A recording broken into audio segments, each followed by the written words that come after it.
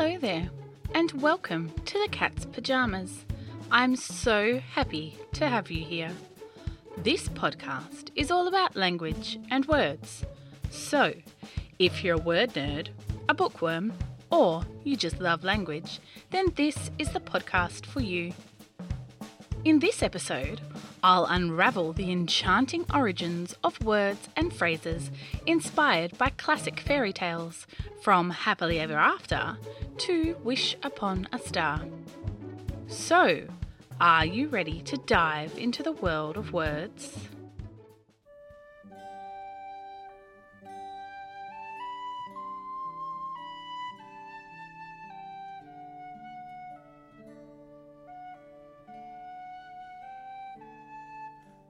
Once upon a time, in a land not too far away, words and phrases sprinkled with magic and wonder found their way into our stories.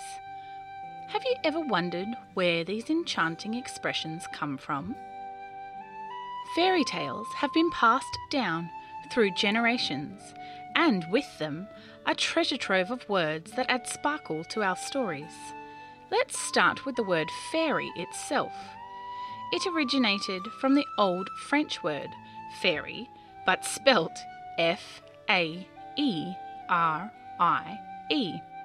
which referred to enchantment or magical qualities. Fairies, those tiny magical beings with wings, have been a staple in folklore worldwide. They flutter into our stories, bringing with them a touch of whimsy and wonder. How many fairy tales do you know that begin with the words "once upon a time"? These words are timeless, transporting us to a realm where anything is possible. The phrase has been used for centuries to signal the beginning of a story. It creates a sense of anticipation, inviting us to open our minds to the extraordinary. Let's start with the first word, once.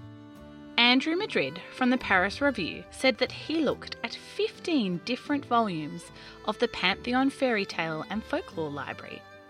And the word once was in the first sentence of almost every single folk tale ever recorded, from China to Peru.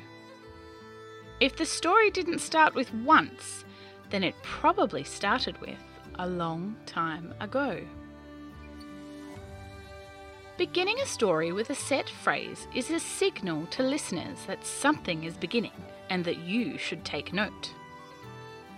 In the English language, people have been using once upon a time to start fairy tales and folk tales in some form or another since at least the year 1380. And since 1600, the phrase has started many written stories. The phrase once upon a time was used in the original translations of the stories of Charles Perrault, who translated stories into French. He used stories from Hans Christian Andersen, which were written in Danish, the Brothers Grimm, which were written in German, and Joseph Jacobs, who wrote in English. Once again, here's a time where the French language has had a lasting impact on our literature. Many other countries also have their own versions of this phrase in their own language. In Bulgarian, they begin stories with a phrase that translates to "there was once upon a time." In Finland, stories begin with the phrase "once there was."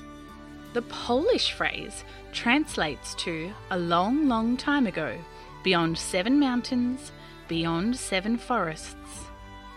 The Vietnamese phrase translates to "a long, long time ago." Once upon a time, or variants of the phrase, is still used today.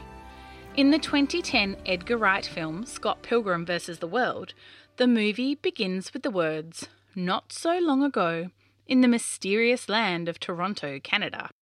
All of the Star Wars films, as well as many of the novels, begin with the phrase, "a long time ago in a galaxy far, far away."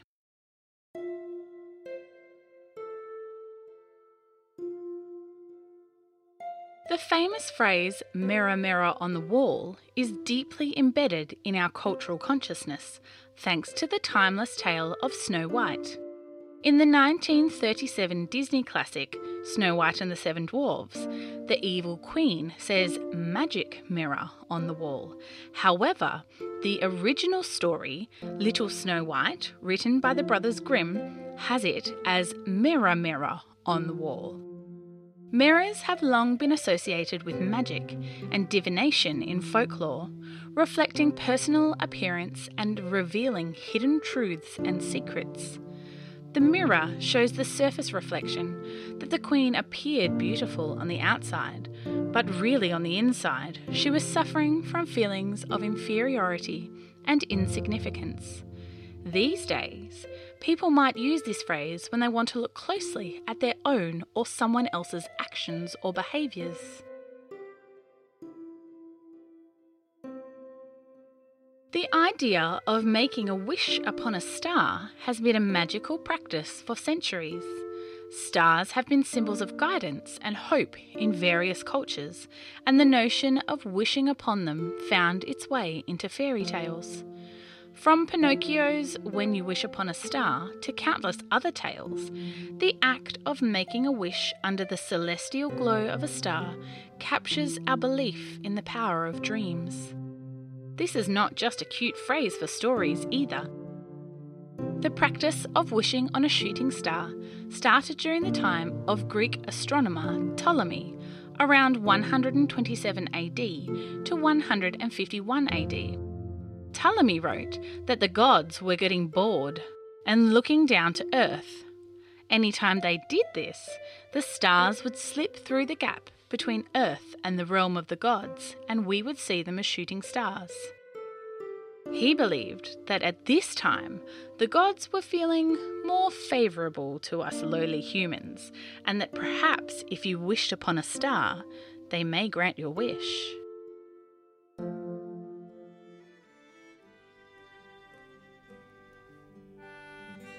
Well, we started at the beginning of the story, so now let's move to the end, where we have the promise of happily ever after. This phrase originated from medieval romances. It encapsulated the idea that despite the challenges and obstacles characters face, they will eventually find lasting happiness. It's a delightful conclusion which leaves us with a warm and fuzzy feeling, assuring us that goodness triumphs in the end. The first recorded use of happily ever after is in a translation of a story by Giovanni Boccaccio, published in 1702. It referred to a couple living in wedded bliss for the rest of their lives.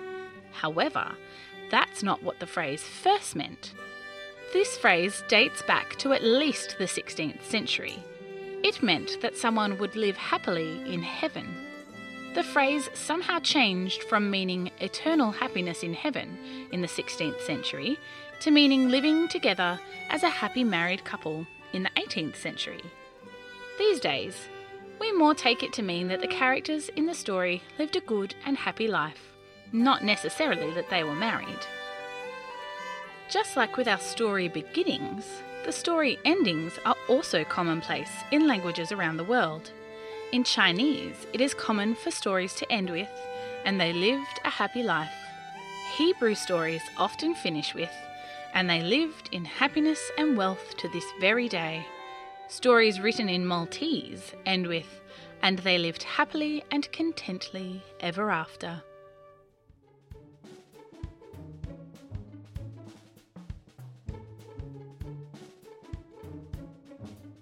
As we close the pages of our journey into the origin of fairy tale words and phrases, we realise that magic doesn't truly end with the end. These enchanting expressions continue to weave their spell, captivating new generations of readers and listeners. The language of fairy tales is a timeless tapestry, woven together with threads of wonder, imagination, and the enduring belief that magic is just a story away. So, dear listeners, the next time you open a book or listen to a tale, remember that the words themselves hold a magical power, the power to transport us to realms of fantasy and to inspire our own stories filled with wonder and delight. May your adventures be as enchanting as the words that guide you on your journey. May every wish that you wish upon a star come true. May you always recognise your reflection in the mirror. And may you live happily ever after and remember that you are the cat's pyjamas. Thanks so much for joining me in this episode of The Cat's Pyjamas. I'm very excited to let you know that I'm on Patreon. While The Cat's Pyjamas will always be free to listen to, and I will never have ads in my episodes, it isn't free to make. So, if you enjoy this podcast, it would be wonderful if you could donate a little bit to help keep the lights on in the word library. If you enjoy these episodes and would like to support this little project of mine, please head to www.patreon.com/thecatspyjamas to check out the different rewards you can claim. If fairy tales and stories are something that you enjoy, you might also like my other podcast, Just One More Story, a podcast full of bedtime stories written just for kids. If you have any phrases or words that you've been wondering about and you'd like me to look into, please find me on Instagram at The Diction Fairy or head to my website www.dictionfairy.com.au. Remember to subscribe to the podcast so you don't miss out on new episodes. If you enjoyed the podcast, I'd love to hear from you. Please leave a review and tell your friends.